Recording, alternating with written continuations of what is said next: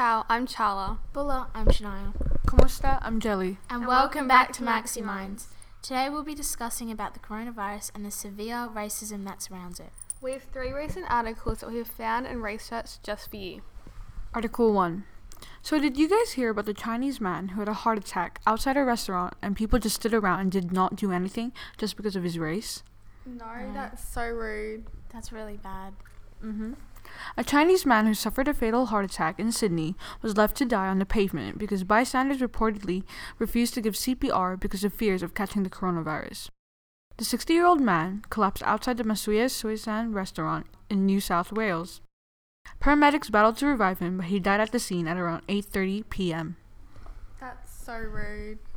Wow, how can you go on with your day knowing that You could have saved someone and you just left him. That's so bad. So moving on to Article 2. Okay, are you guys familiar with rapper Cash Doll? Isn't she the one who did Doing Too Much and Ice Me Out? Yeah. Yep, that's her. So she recently posted, then deleted, a racist picture on Twitter that has 5 Disney princesses covered in marks, except Mulan stating, "Sorry Mulan, but we never know." That's so rude. What was she thinking? I know. She has thousands of followers and she posted a racist photo, kind of influencing that it's okay to be racist.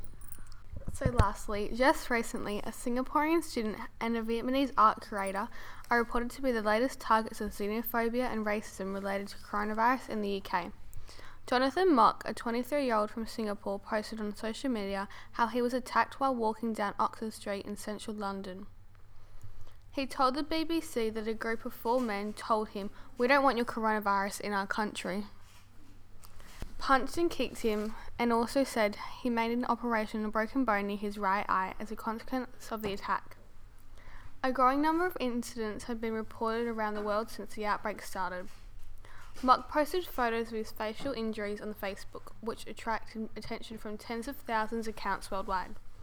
Mock caption, "Racism is not stupidity, racism is hate. Racists constantly find excuses to expose their hatred. And in this current backdrop of the coronavirus, they found yet another excuse." People really out here beating up because of fears of the coronavirus. As coronavirus spread, so does xenophobia and anti-Asian racism. Viruses don't discriminate. Like, yes, it originated from China, but it's already spread, so it's now a worldwide issue. It's our issue. I don't think most of the people who tend to harbour these kinds of hatreds or prejudice are interested in the specifics of a person's ethnic or racial background. People don't think about the fact that not all Asians are the same. Thai people aren't Chinese, Vietnamese people aren't Chinese, Filipinos aren't Chinese. So don't group all these different cultures and countries into one category. Misinformation paired with fear leads to xenophobia. And for those who don't know xenophobia, it's a phobia against foreigners. So we need to make the effort to educate ourselves in this topic and stop being racist. Okay, so that's all we have for today. Thank you for listening, and we hope you learned something. And remember, it's time for facts, not fears. Educate yourself. Till next time. Arrivederci. Paalam. Bye.